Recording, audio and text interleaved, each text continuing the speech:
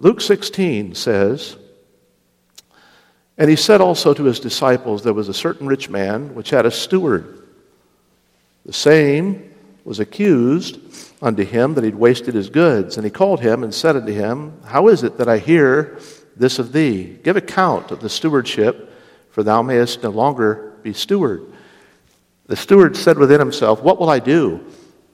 For my Lord taketh away from me the stewardship. I cannot dig to beg, I'm ashamed.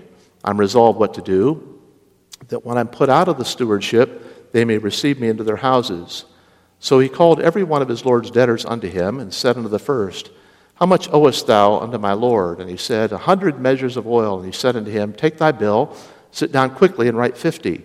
Then said he to another, How much owest thou? And he said, 100 measures of wheat. And he said unto him, Take thy bill, and write 80.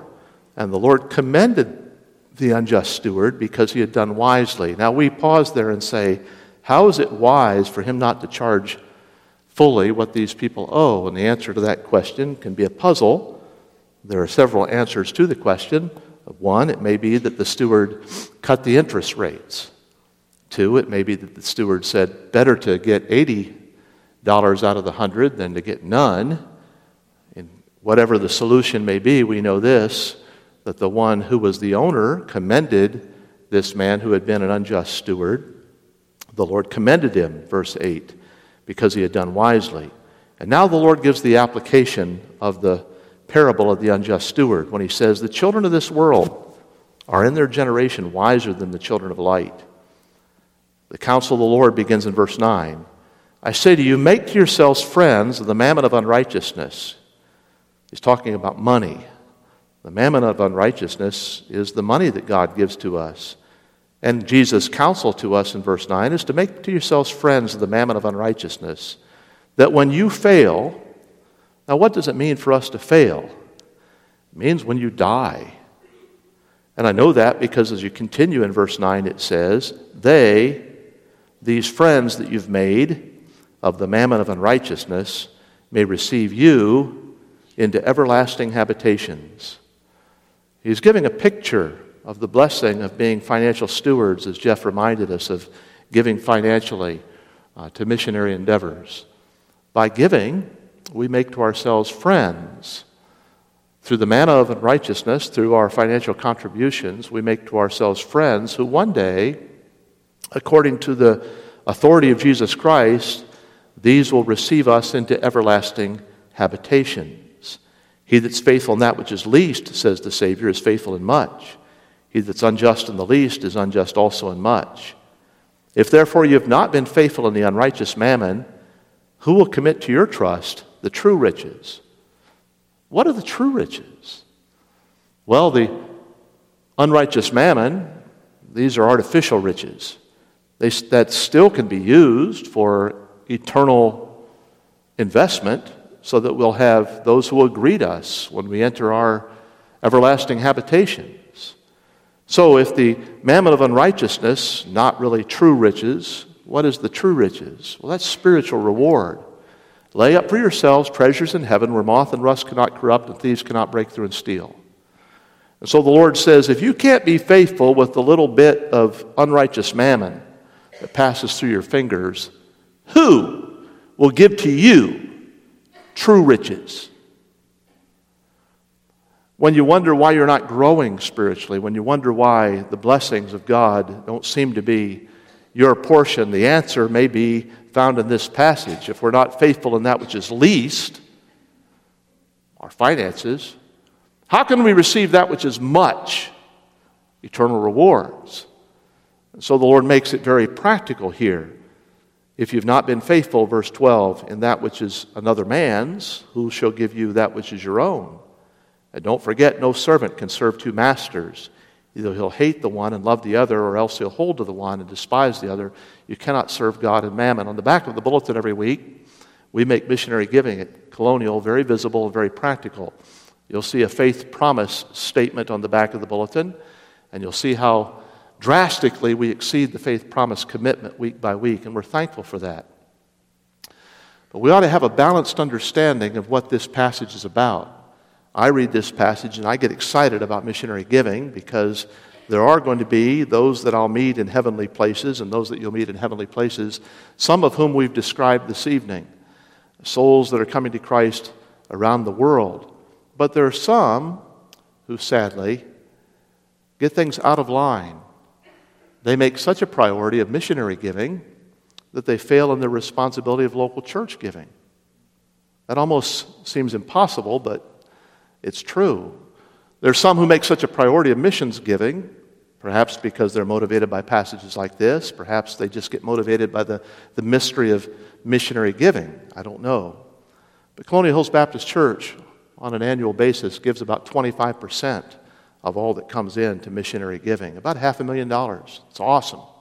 It's awesome. Don't forget, that should be above and beyond what you give in local church tithing. 1 Corinthians 16 says, upon the first day of the week, let every man lay by as God has prospered him. The Lord's Day by Lord's Day, we ought to be setting account. Lord, how have you prospered me, and how have you given? The Apostle Paul, after all, says to the Corinthians that there be no gathering when I come. Turn there with me, 1 Corinthians chapter 16. 1 Corinthians chapter 16. Missionary giving thrills the heart, and what a blessing tonight to give a report of multiplied, perhaps even millions, that have been impacted by Colonial's missionary giving over the years. But there ought to be an understanding with that that's something we participate in collectively. And so I want to focus on that as we look at 1 Corinthians 16. Concerning the collection, the Apostle Paul says in verse 1, for the saints, as I have given order to the churches of Galatia, even so do ye. Upon the first day of the week, let every one of you lay by in store as God hath prospered him, that there be no gatherings when I come. And when I come, whomsoever you will approve by your letters. Now, the word ye there is plural. He's talking to the whole church in Corinth. Whom you will approve by your letters, them will I send to bring your liberality or your offering to Jerusalem. And if it be meet that I go also, they shall go with me. So here's the instruction to the local church, 1 Corinthians 16. Bring your tithes on the first day of the week. Don't stop there, but also get involved in approving someone, verse 3, that will bring that offering, he says, to Jerusalem, which was the place of need where the offering was going, and give letters. So why did Michael O'Neill go this time to India, and why did he go last time? Because he's our treasurer.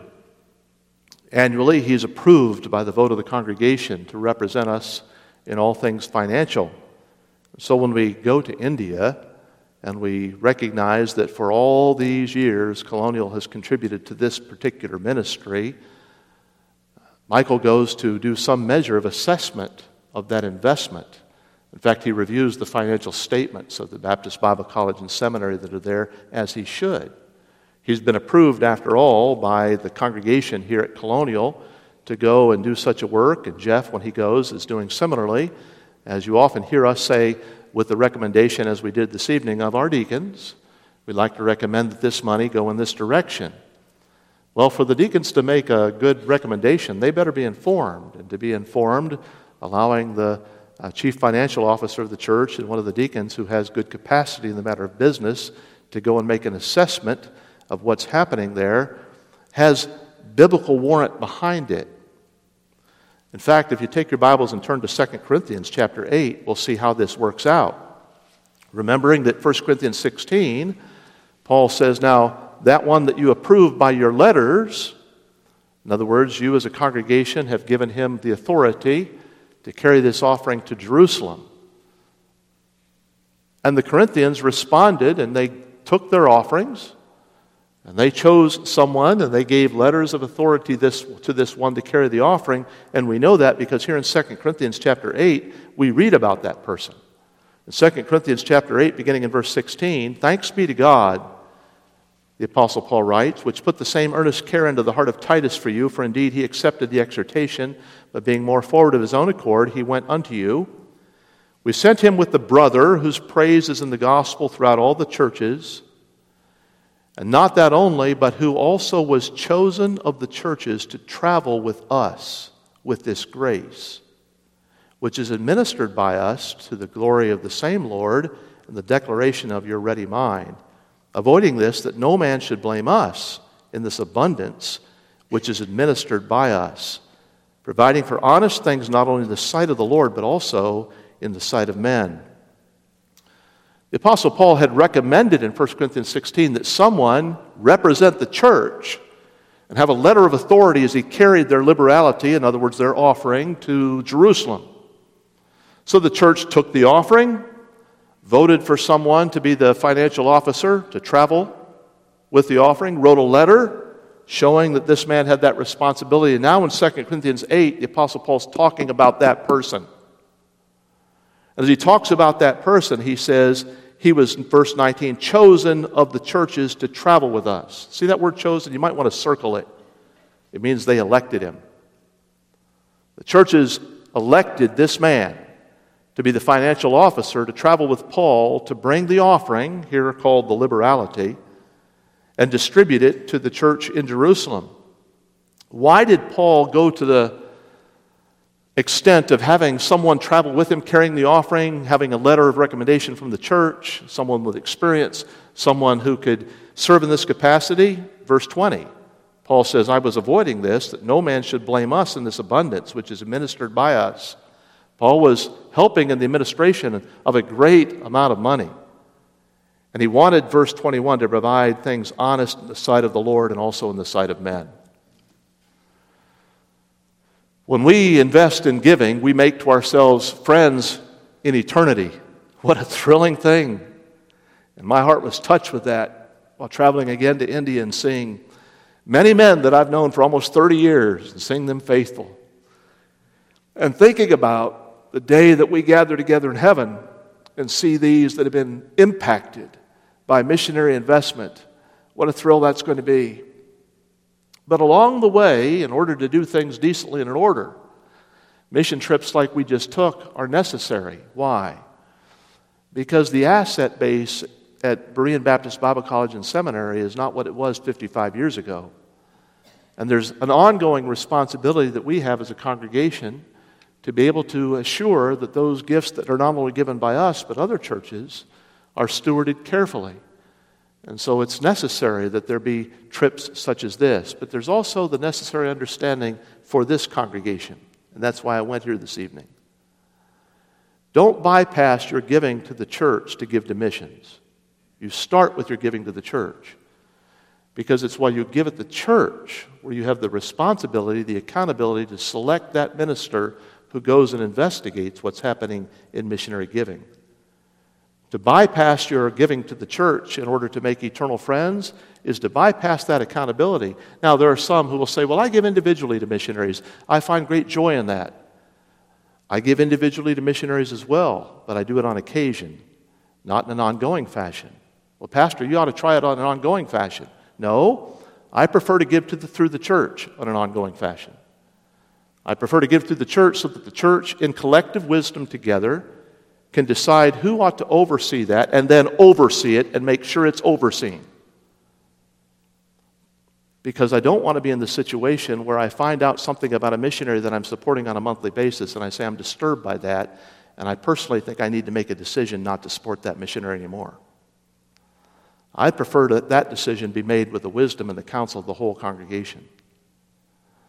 So when it comes to congregational giving has built into it not only the protection of finding that overseer of the funding according to 1 Corinthians 16 locally, knowing that person, trusting that person, putting authority into that person, but also internationally. That person traveled with Paul. That person distributed the funding, but that person was accountable to a local church.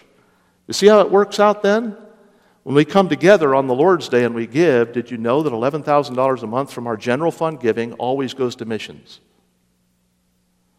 So every month as we give, $11,000 is going to missions. Above and beyond that, those who say, I want to invest more in missions, praise the Lord. We do far more than the $11,000 a month.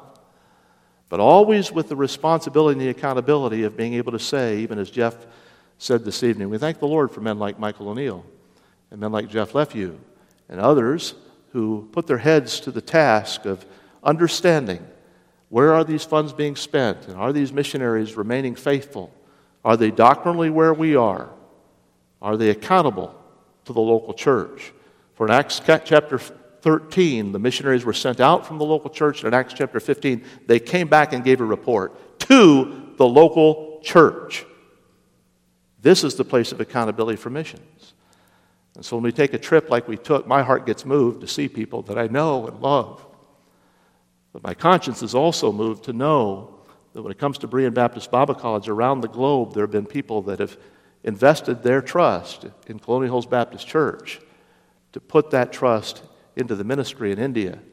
And that's a trust that we want to take seriously, and we want to do that according to God's Word because we know that it matches the principles and the procedures that are found here in God's Word for us to consider. Father, we thank you for a missionary report this evening, for the privilege of participating together in the grace of giving. And Lord, we pray that as a church family together, you'd give to us great wisdom when we take on and support a missionary, great wisdom to also make those missionaries accountable, not only for the doctrines that we collectively agree upon, but also for the funds that they receive, that we might serve you wisely and know your blessings in this place. And we'll thank you for it in Christ's name. Amen.